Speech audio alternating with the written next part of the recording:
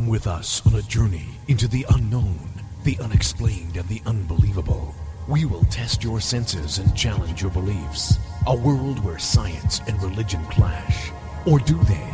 You will meet real people and hear real stories, but you will not believe. You will witness strange sights and hear strange sounds, but you will not believe.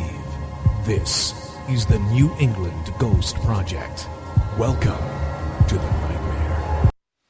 Good evening, everyone, and welcome to another outstanding edition of Ghost Chronicles Next Generation. I am Ron Kolick, your host, the gatekeeper of the realm of the unknown, the unexplained, and the unbelievable, the mystical, the magical, the macabre, New England's own Van Helsing. And with me, no longer in her dungeon, but at the castle, she is my co-host, the Blog Bob Show, Ann Kerrigan. Well, good evening. Yeah, actually, I'm in my office at work tonight because I had to work, but it's very nice. Yeah, anyway. First of all, I want to congratulate you on being selected as alumni to be featured at the library, which was, I found that very nice. That was a nice tribute. Well, thank you very much. I'm very honored as an illustrious alumni of East Bridgewater High School. Mm-hmm. Yeah, you've got your own little display and everything. Yes, and I have my all my little facets of my life in there, my ghost hunting and my face painting and my cemetery stuff, and my public access, which is my full-time job, and then all my members of my family each have their own shelf with their own accomplishments. So, it's really nice. Pretty cool. I'm honored. And before we bring our guests on, I do want to mention, for those who haven't heard yet, of course, next week is Valentine's Day. So if you haven't got your sweetheart something to bet about, start thinking about it.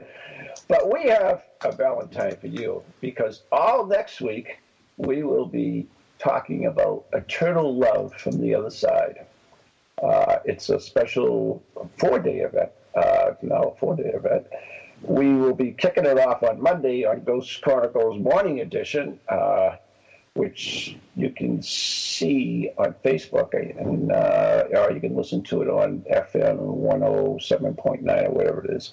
And we will start it off there with Lou Blasi, Roxy Zwicker, and Ken, and myself. And then we're going to go on to Tuesday at 3 p.m. in the afternoon, which you can listen to on this fabulous station, as well as PowerX. And I will be joined by Steve Parson and Ann Kerrigan and Marla Brooks from Stirring the Cauldron. And we'll be continuing on a Wednesday on the Next Generation show, which is at 7 p.m. on the station and PowerX. And once again, it'll be Marla, myself, and Ann, and Steve. And then finally, we'll wrap it up on Thursday on Stirring the Cauldron on PowerX with Marla. I almost said Marla. Where is Marla? I miss my Marla. Anyways. Marla. Marla and Steve and Ann, and myself. So there you go. A whole week of love stories from the other side. So, ooh. Yeah. Wow. So speaking about love. Much. Wow.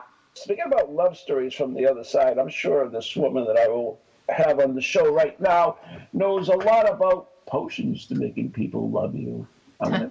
She can give you something from the other side, though. She is a fabulous person. She is Judika Isles. Judika. Hi. Happy to be here. Hi, Judika. I might know something about love from the other side. Are there spells for that? I mean, could you get someone to love you from the other side? Yes, but most of the spells are work the other way. They're spells to stop you loving someone on the other side, or vice versa. Well, that usually makes sense. Yeah. Yeah, I mean, usually because that can go some unhealthy places sometimes.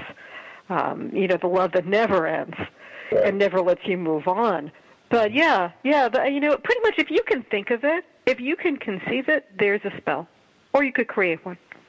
All right. So, I mean, you have, I have your book, which is, I think there's a couple of them now, but you have a actual, I don't know how to describe it, an encyclopedia. The thing is huge, a hardcover book with all kinds of stuff in it. 5,000 spells. And it has. We counted. A lot of spells. Holy cow. And it's amazing. Where do they come from? I mean, what do you have just like sitting around saying, you know what, I've got a what? Must be a spell I can get to remove that what. So I mean, it depends on it depends on the circles you hang around in. I mean, I actually have friends who, we do sit around and talk about spells, but those spells come from all over. And there is a huge bibliography, and in some cases it'll tell you where the spell is from. Some of them are historical. Some of them are super, super old. The oldest writings in existence have to do with either spells or taxes, one or the other. The two eternal topics. Some of them are mine. There are a couple in there that I made up. They're spells that just work for me. And I teach people how to make your own spells. You could certainly, every spell in existence was created by at least one person. So, if you're a person, you can create as many spells as you want. Some of them are, old folk spells. Some of them are actually spells people gave me, because by the end we had to have 5,000 spells. The publisher really, really wanted 5,000 spells, and at the end I was calling, give me a spell. Oh my God! Wow. What you call Marla? There you go. But wow. Anyway. So I could make up my own spell. Absolutely. Every spell in existence was created by a human being, or over the generations tweaked by many human beings to fulfill a goal. That's what you need to have for a spell. You need to want something. You need to have a goal. You need to be scared of something, or want something to happen or not happen. That's the integral thing, to have a goal. And why all the paraphernalia? Why can't, if you have like... Because it makes it easier. Honestly, because it makes it easier. You don't need any of the paraphernalia. You can do it with your mind. And there are different schools of spell casting around the world, and some of them are more complex, and some of them are more object-oriented. And then, there are spells in Russia and, the powwow spells of the Pennsylvania Dutch that involve nothing but words. Mm-hmm. But all the stuff, the candles and the charms and the herbs, they help you. They do some of the work for you. So if you have to do it on your own, it's tiring. Right. You're using a lot of energy if you're only doing it on your own, and you certainly can. But if you're not tired after a spell, you're not doing it right. All right, so that's why you get a bunch of your lichens and you hang around the cauldron and do it. The hoodoo people, they don't call it spells. They call it works. It's a working. They're not witches, they're workers. And it is a lot of work involved. It's even if you're just sitting quietly putting out that energy, you're drawing from very deep recesses of your psyche to do it. Right. Isn't prayer, though, like prayer, if you go to prayer to say, I'm Catholic, so a Catholic church, sure. Isn't that kind of like a spell too? You're asking to something to happen or not to happen, sure. And you're doing it in a ceremony, and you're doing it with other people to all, embrace the self, but to give it more power. Well, there's a fine line. And the way I was taught is the difference between a spell and a prayer is that a prayer is a request, and a spell is a demand. Oh, wow. Oh. That's the spell, by the time you get to the spell, it's my will be done. The spell, so I mean... So mote it be, man. So mote it be, yeah. I mean, the spell is sometimes, you find yourself in a place in life where you just, you can't go there. This is just too much. Whether it's a relationship, or, a foreclosure, some sort of a thing that you're, this is not what I signed up for, and I just can't do it. I just can't, it's not I'm not even going to pray about it because it's beyond that. It needs to be done. And I have always thought, my theory, that the reason spellcasters, by whatever name you call them, get such a bad reputation is it's disobedience. It's not that they're evil. There's no, it's not devil worshiping or, but it is about the demand to make your life what you want it to be, as opposed to the hand that you were dealt. Well, see, I believe myself that you're not predestined at all, and I like that. And I believe that we make our own destiny by every decision we make, whether it's a minute decision or a large decision. Every day we make hundreds and thousands of decisions. Always. Each one of those puts us in a different direction. So sometimes we're going this way and it moves it to another way.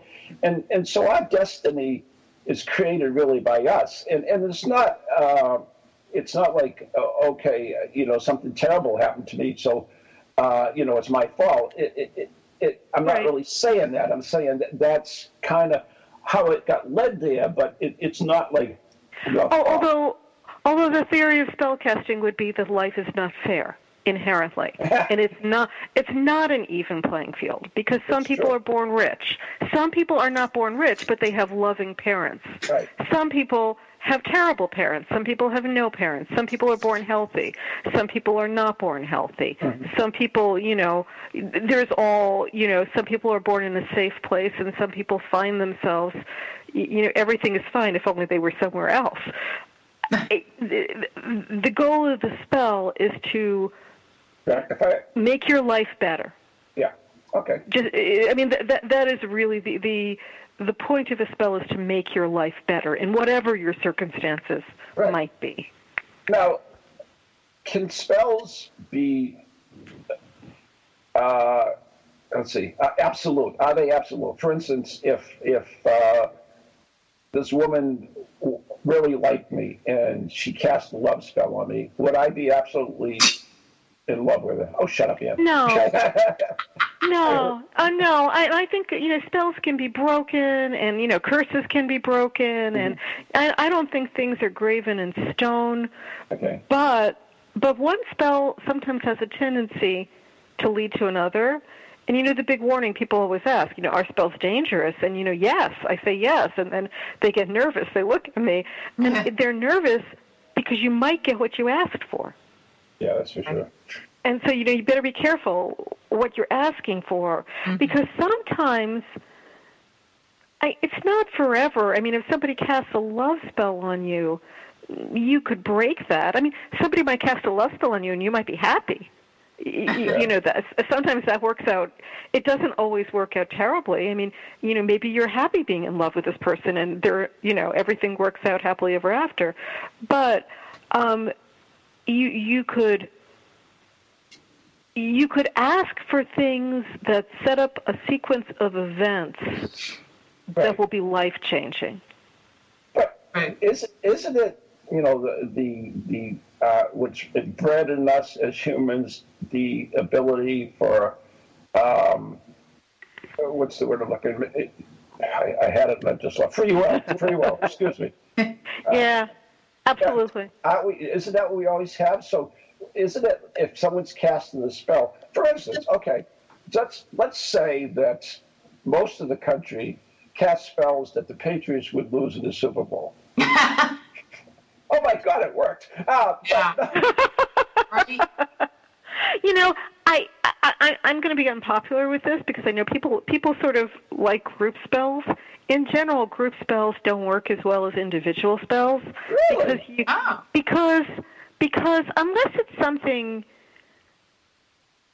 where it's a real disaster and everybody is absolutely on the same page, the spell is an attempt to get what you ask for, and you may assume that the people, who you love or who you trust or who, you think love you, that you're all on the same page and you all want the same thing. But people are very complicated.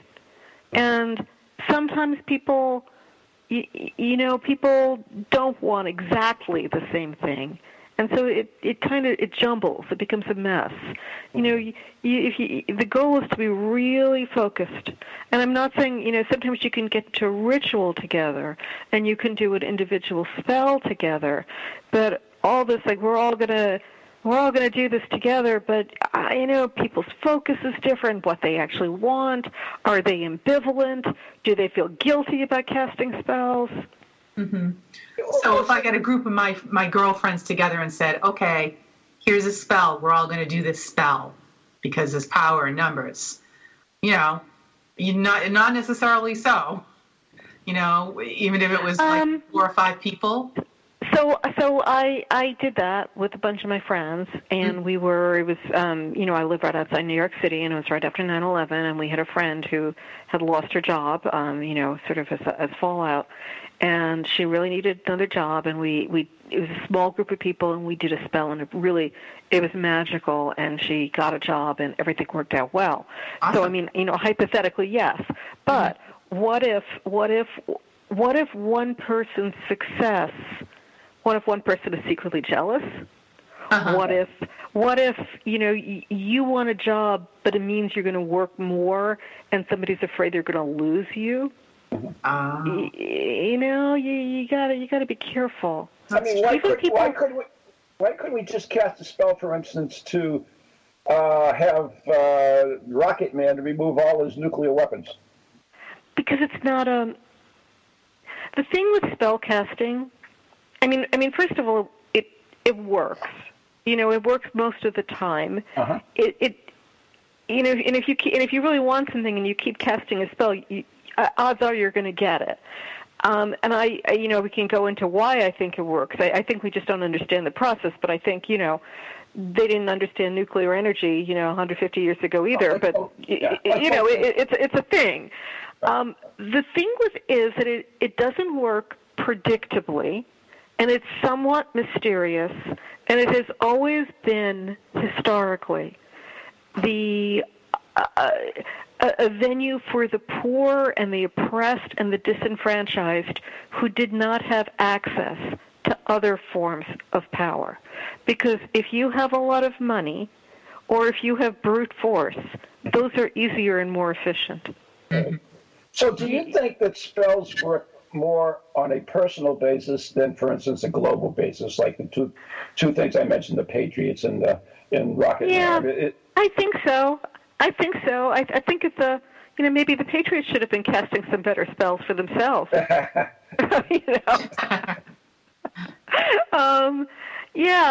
does. I mean, in general, it works better on an the more focused and the more targeted and clear-cut your focus, the more likely it is going to be to work, which is why something like, I need $100 at the end of the week because otherwise my children won't eat, is more likely to work than, I want world peace. Because that's, right. It's nebulous. Yes, but what does that mean, really? It's intangible, right. You have to kind of be able to visualize it and, really see it. But who knows? Maybe it is working. Maybe if all these people weren't casting spells, we'd be in worse conditions than we are now. We don't know. Yeah, that's true.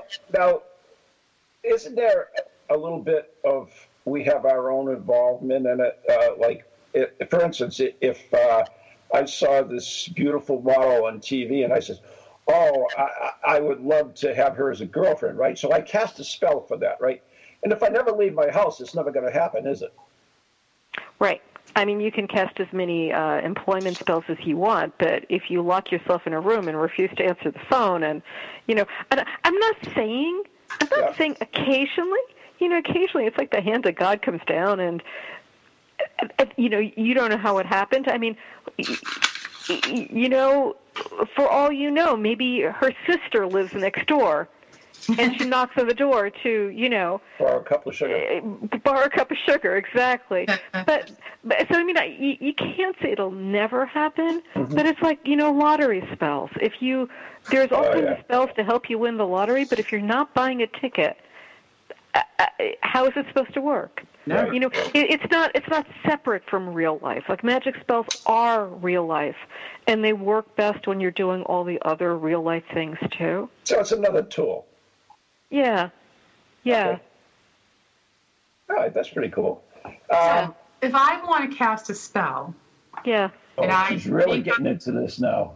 I gotta stop wherever you Judika. My desk writing on. If she wanted to cast a spell. I know what scares me. It's like I have a friend that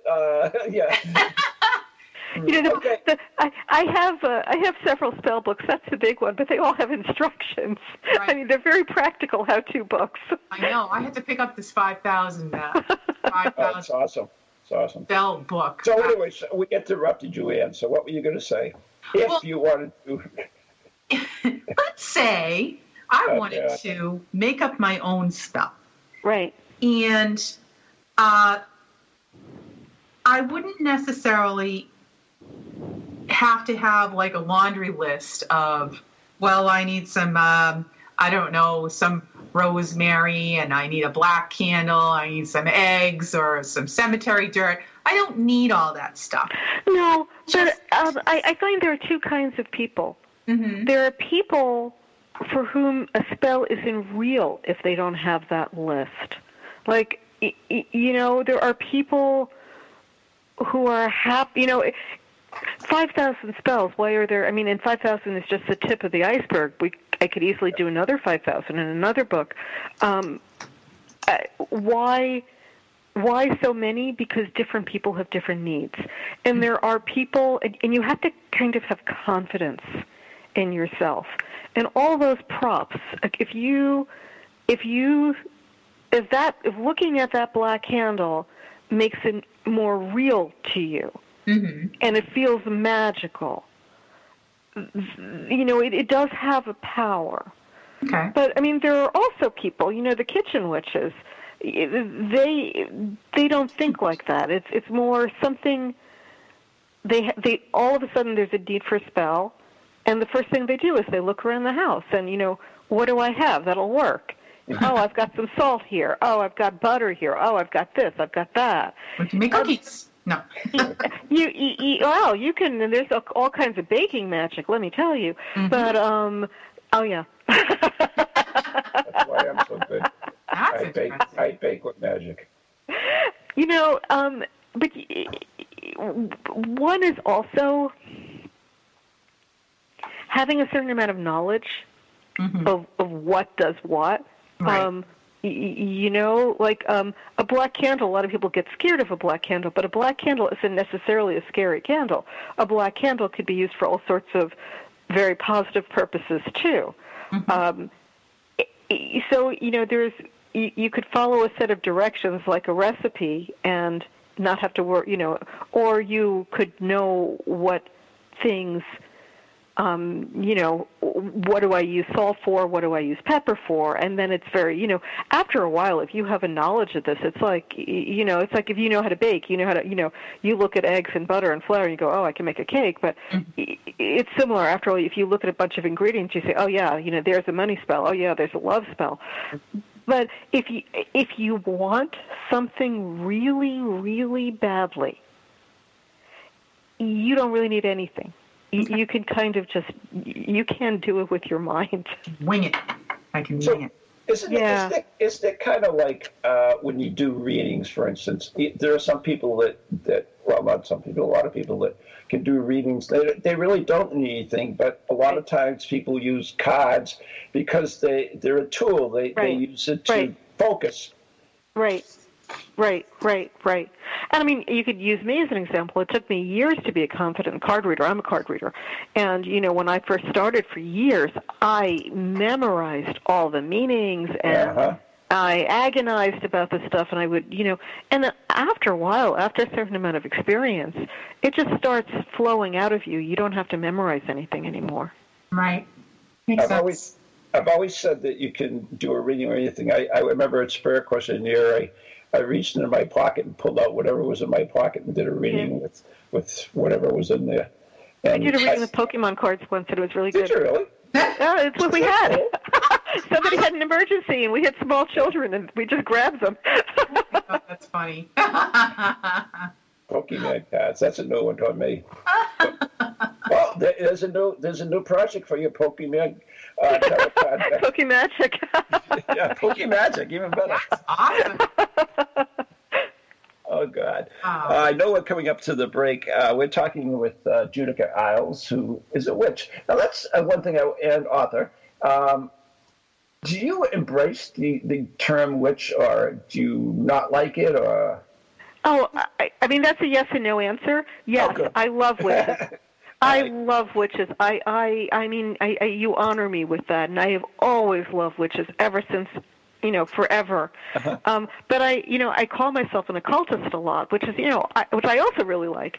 I'm very cautious, because what I love about witches, because people use that word and mean different things. Exactly. Right. And I mean, I'm not some people will say, are you a witch? And, it depends what you mean. Am I in the cemetery desecrating graves, eating babies, worshiping Satan? No. Absolutely not. I'm not that. That's the girl next door. Anyway, speaking of that, we have to take a break. You're listening to Ghost Chronicles Next Generation with Dan Carrigan and Ron Kolick, and our very special guest, Judika Isles, right here on TogiNet and PowerX Radio. We'll be right back.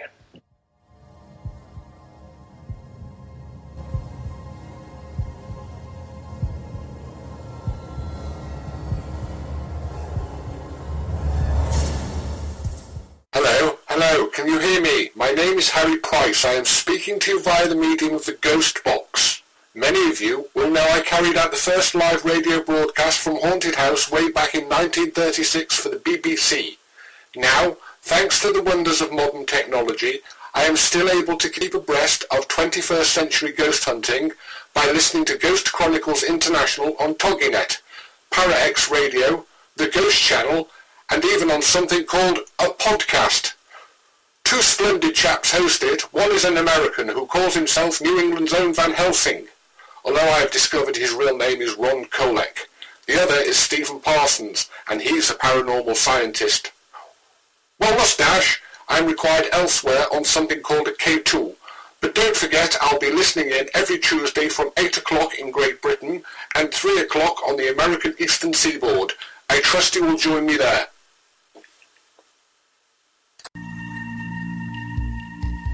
Feel the need to do some soul searching or make some changes in your life to create a more positive future?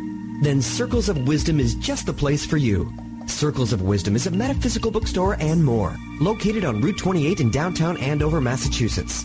We carry a large selection of books and music, crystals and gemstones, jewelry and gifts, sage, aromatherapy, and so much more, all in a relaxing and welcoming atmosphere. We offer classes on a variety of topics like yoga, Reiki, psychic development, alternative healing, and personal transformation.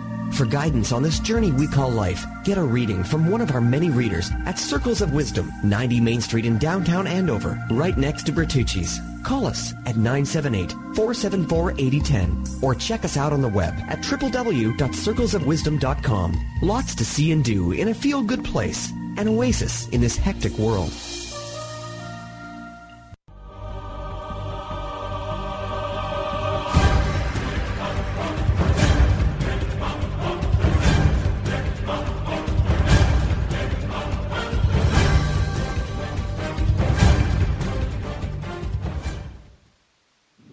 Welcome back to Ghost Chronicles Next Generation with Ron and Ann and our special guest this evening, Judika Isles. Still here, Judika? I'm still here. Oh, you're so quiet. You're such a polite guest. Such a polite guest. Judika, you have a couple books that are out, and one of them I was aware of, and one of them I wasn't. And one of them is The Fantastic and the Forgotten. Yeah. And you want to tell us a little bit about what that book is? Yeah. One of your books has a series. Lon Milo Duquette did the first one, and I've done the second and third one now, of vintage esoteric fiction. Because there's amazing trove of occult fiction, and there are ghost stories and vampire stories and just demons, and it's amazing. I hope they let me do more. And Fantastic and Forgotten is I think 18 stories, all sort of different themes. The theme is the fantastic and forgotten. We did a lot of authors who are no longer as stories that are not well known, or authors who have been forgotten. Marie Corelli, who used to be one of the most popular authors in the entire world. She was Queen Victoria's favorite author. Oh, and really? now, yeah, I mean, she was like a bestseller, and now hardly anybody knows. Marie Corelli, who's that? But I read her as a child, and I've always had a very soft spot for her. So, that's maybe my favorite story in that book, and just a lot of really good old stories. And I have a new one now, Wise Book of Occult Detectives, and that's the one I had never heard of, and that's the one I'm really intrigued about. I thought that. I didn't know. I'm sorry. Why is the Book of Occult Detectives? Well, you're an occult detective. I am. Oh, wow. You are. Well, you are, because occult detectives, people don't realize what a big genre it is. But, if you have watched The X-Files or Twin Peaks or Constantine, Scooby-Doo, Supernatural, I could keep going. It is. Kojak the Night Stalker. Kojak, yeah, that's right. That's right. I thought you said Kojak. Oh, not that one. Not the ball guy. It's basically, there has to be a paranormal or supernatural element in there sometimes. So sometimes they're investigating what at least seems to be a paranormal mystery, and it could be like Scooby-Doo, where, it's always unmasked as, just human greed, or it could be a genuine paranormal mystery, or sometimes it's the detective who has some sort of a paranormal skill. Either they're really well-versed in the occult, or they, in that book, that might be a telepath, or they might use psychometry, or, some sort of a skill to solve, maybe there's one in there where there's a palmist who solves a murder. And it's it's an interesting murder, but it's not a supernatural murder. Now, is this fictional or non-fictional? They're fiction. They're fiction. They're about their stories. Well, maybe there is out there. Yeah, I wasn't even aware of it. I was going through the catalog looking for some different subjects. Oh, I didn't know. Yeah. And I saw it, and because the one I was talking about was the one you discussed earlier, which was the Fantastic and the Forgotten. And then I said, "Oh, what is this? Occult Detectives?" Yeah, well, that just came out very recently. Evidently, I'm not on the good list anymore. If I had known, I'll get you on the good list. But anyway, so are they? Now the other one. Okay, so this one here on the Occult Detectives, are they stories that were already out there that you've edited, or are they some of your own? No, they're not my own. I wrote the introduction, and the way the book is formatted, I wrote the introduction to the book, but then before each story, I talk about the history of the story, I talk about the author. Oh, cool. Because there's an Arthur Conan Doyle story that's not Sherlock Holmes. Awesome. There's a Dion Fortune, a Helena Blavatsky. I talk about the occult detective because every story features an occult detective, and some of them have been, some of them are popular and have been in series, and some of them are really, really forgotten. These, before the internet and before television, and the oldest story in there is 1855. So before the movie, there were all these magazines that entertained people with all this fiction, and a lot of them were these supernatural stories, but they were really treated as though they were disposable, the way you read a daily newspaper. You read them and you throw them away. Like the Penny Dreadfuls, right? Like a Penny Dreadful, exactly, right. Exactly. But there are some great stories, just amazing stories out there. I'll definitely have to take a look at that. That sounds like a lot of fun. And I've never considered myself an occult detective, but I like that. Well, you investigate hauntings. It's you true. investigate. There are mysteries, and you go and investigate them. So, I actually have a T-shirts made, Ron. Occult detectives. Yeah. I'm going to put my tile out in front of the house. In front of the love shack, I'll have a cult detective. Yeah, that's, yeah.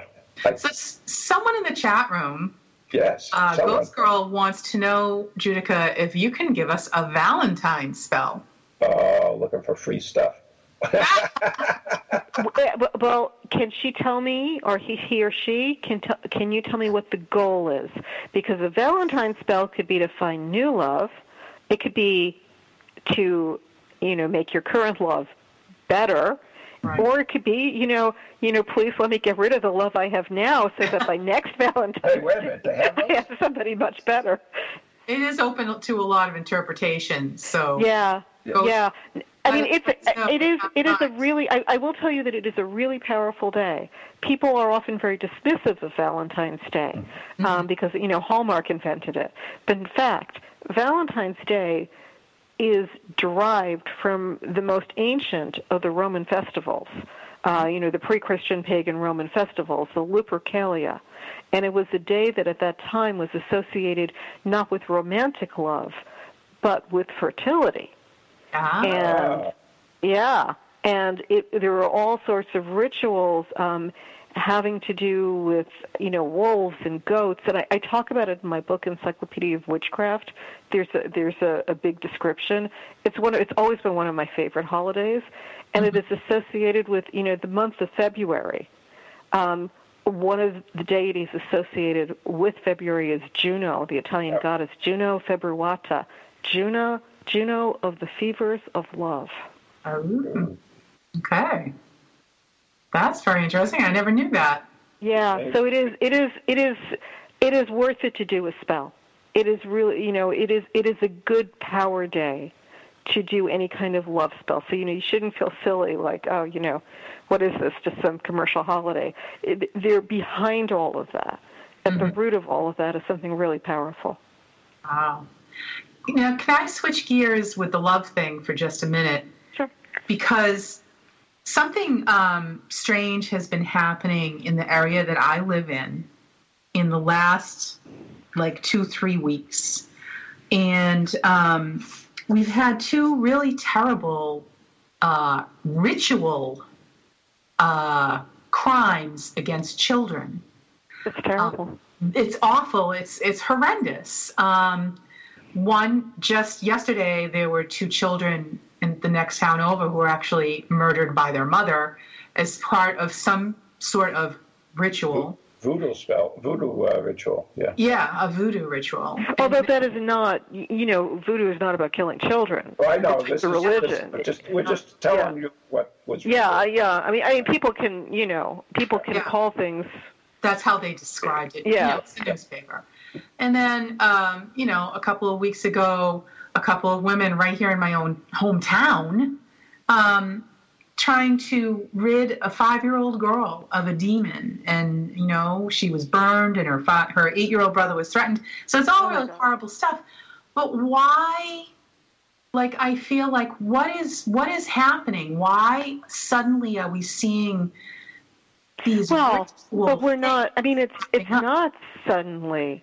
Because that stuff, what's different with that is it happened in your backyard. And are you in New England? I mean, New England is not a part of the country that we associate that with. But if you pay attention to these things, and I do, this sort of activity happens around the world, on a daily basis. Yeah. I think that there is something in the climate now that has allowed people to take their bad behavior out of the closet. I mean, Yeah. it's like, Could be the people. super blood blue moon. Well, I mean, people who people with Nazi sympathies used to not talk about that publicly, but now they feel very comfortable, walking around and like sort of being open about it. And what is that? I don't know without knowing the cases. I mean, Right. How much of it is. I don't know. There is a story, and there's a story. Do you know the story of Bridget Cleary, the fairy woman? No. I write about it in detail. In my book, Encyclopedia of Witchcraft, has a lot about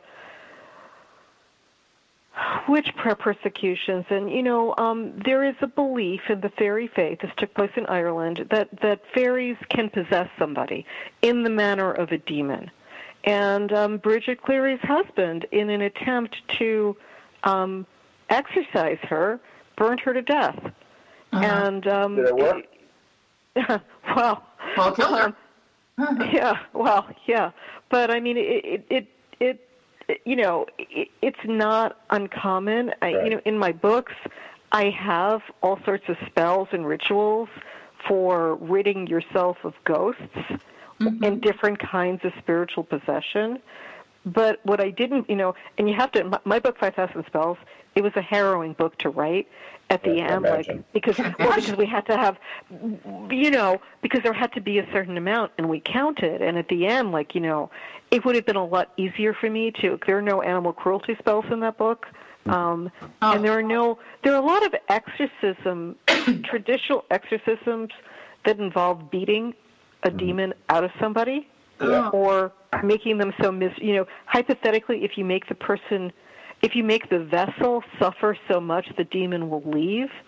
But that's not how it works. Right. That's not how it works. And it just, I don't know. I don't know how much of that is mental illness, how much of that is misinformation. I mean, what do you have to believe to harm a child? Right. Your child. Exactly. Really. Yeah. It's unbelievable, but I don't know other than we have a climate right now where people are very nervous, and people don't have their health insurance, so they don't have their meds. All of the above. You can't really separate it, but there's a lot of people who had health insurance and don't have it right now, or can't afford to pay for their medication, or there's a climate of fear and suspicion, and that comes out in strange ways. But if anybody is listening, and if you do suspect, I mean, odds are there is no possession. But even if there was, that's not how you do it. Right. That's so bad. Mm-hmm. The other thing about possession, and since you brought it up, is we look at these TV shows that are out there, and of course, they started out with ghosts, and now everything's a demon. And there are so many amateur ghost hunting groups that are out there, and they run into things that they really understand, and they get on TV, and they say, well, this worked on TV, I'll do it here, and they end up mucking it all up. So it's, I believe, let the professionals handle certain things. Absolutely. Yeah. Absolutely. And with professionals, you should treat metaphysical professionals the same way. Oh, yeah. A plumber or a roofer, get a referral. Ask them what they charge. Ask them how much experience they have. Don't just I don't know, some guy shows up and says he's a ghost hunter. I got a T-shirt. I must be legit. Yeah. Yeah, right. But anyway, one thing I did want to mention earlier, and I can't find what I had. I had marked the page and everything, but I listed it. Oh, well. But how did you become a witch? I came this way.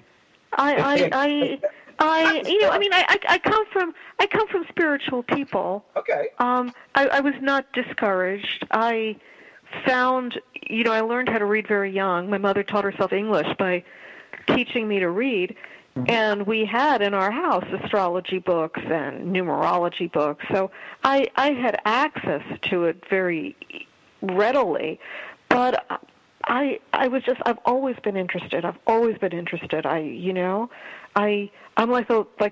Morticia in the Addams Family. They told me Hansel and Gretel, and I was so upset. Because what did they do to the poor witch? And that was just my reaction as a child. So I'm faithful. It's always been my interest. It's always been my passion. Mm-hmm. When did you kind of start actively, doing like which kind of stuff? I don't know what to call it. I can tell you the moment that turned me from a dilettante into a real, a full-time person, because. And I mean, and this is not critical because there is that, the joy of just, dressing up like Stevie Nicks with the scarves and going out and dancing in the moon, and that's like a happy thing to do. But I mean, for me, as I think for a lot of other people, it is that moment where life gets really hard and there is no conventional solution. And for me, it was an infertility situation, although I know for other people there are other situations. And it is that moment where you hit a wall and there are no conventional solutions that are acceptable, and you either give up or, I think the witchy personality is inherently a defiant one. You say, no, the hell with this. I'm going to do it anyway.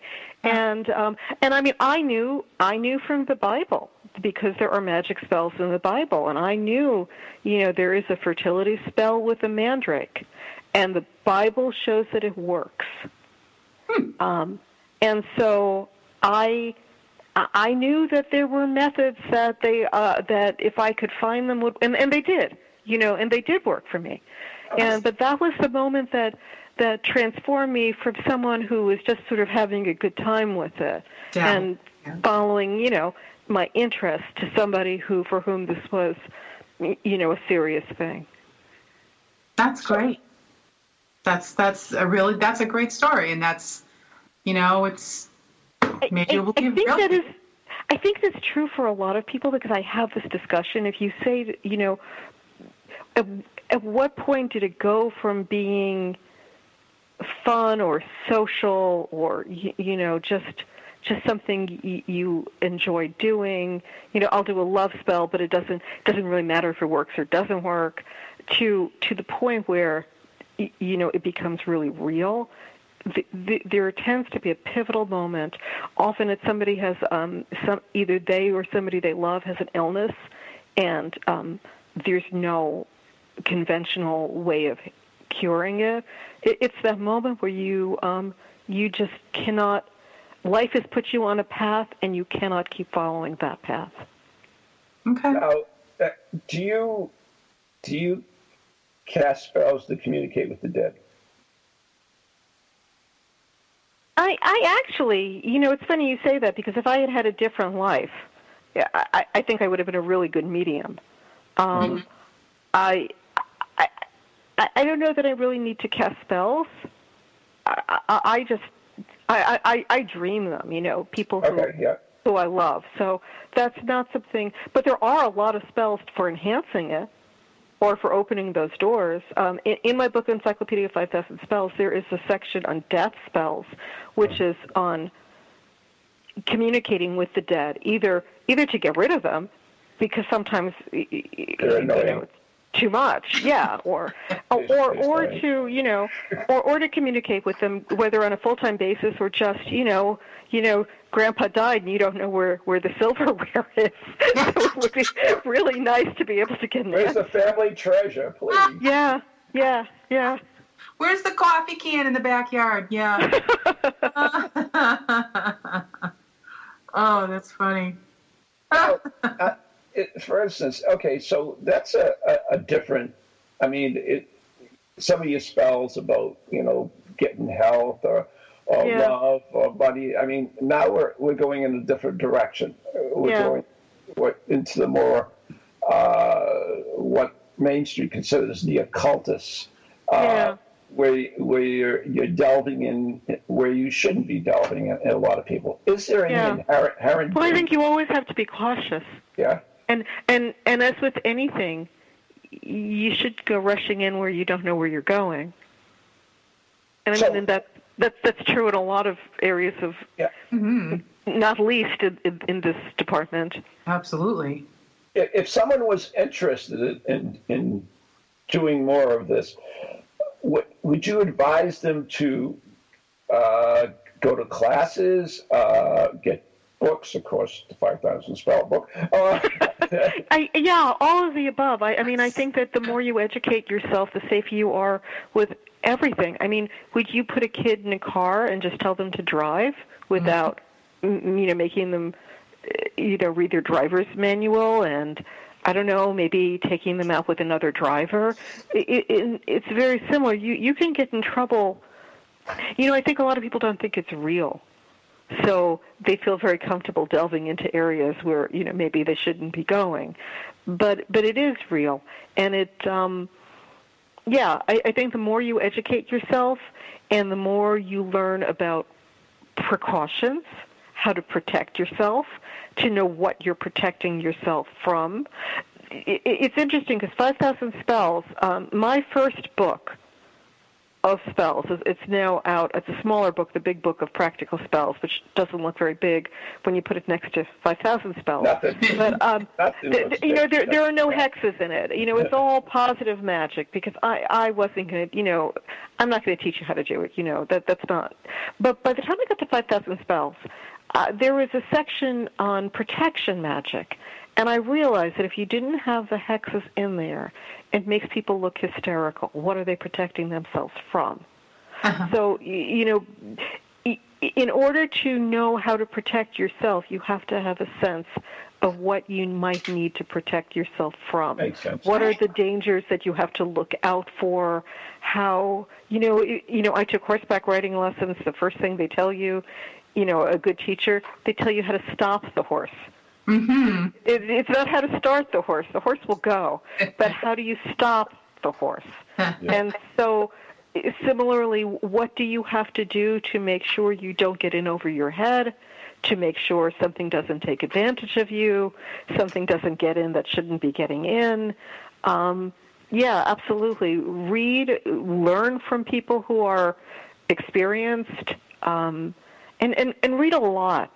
Like, don't just read one book from one person who tells you the one thing they know. Read everything, even if you disagree with it. Mm-hmm. Because even if you disagree with it, it makes you think. What is it what is it that you didn't like about that book? What made you uncomfortable? Mm-hmm. So, because we all bring our own energy and our own circumstances and our own situations with us. You carry your own baggage. So you need to understand how to navigate on your own because you're you're not the other author. Yeah. I have another question from chat. Nate asked if you put a spell on someone, will they find out sooner or later or after they die? Well, we don't know what people find out after they die, so I mean, there's no guarantee about that. Maybe there's not a straightforward answer to that. It depends on the person. Some people will find out. If it is a person, especially if it is another magically oriented person, they may find out. And if you were a magically oriented person, you were probably doing cleansing spells and protection spells constantly. So, it just because spells wear off. So, yes, and they might figure it out. It is not really nice to do coercive spells on other people. It is better to, and I say that there's a whole field of, spells that are involved to protect people who are in abusive relationships from their abusers that involve binding the hands of the abusers, and I would not tell. I mean, hypothetically, that's a coercive spell, but if it's a matter of life or death, you've got to do what you've got to do. Right. Secrets are bad in relationships in general, and so if you have to keep a secret like that, even if they don't find out, it can cause other problems. It's something that festers. You know something that you can't reveal. In a best case scenario, unfortunately, we are running out of time. Oh no! The last few seconds. Cast a spell together. That's what I was going to say. Make it romantic. How can people find you? I'm online. Judika, it's my name, JUDIKAILLES.com. I'm on Facebook. I'm on Twitter. I just started an Instagram, but I haven't really done anything yet. Great. I'm not hard to find. I teach. I'll be in New England in the spring. So I need a spell that make women understand me. I hope there's one out there. Oh, thank God. Because nobody can understand. No female I know understands what I say. Anyway, we want to thank Judika for joining us today, and it's been fascinating. And check out her website, and you'll put that on our page, right? It is up there. And tune in next week, as we talk about love stories. Love, all the time. Eternal love stories from the other side. Judika, thank you so much. Till next time. Judika. Thank you. Bye. Thank you. Bye. Happy Valentine's Day. Good night, everybody. Bye.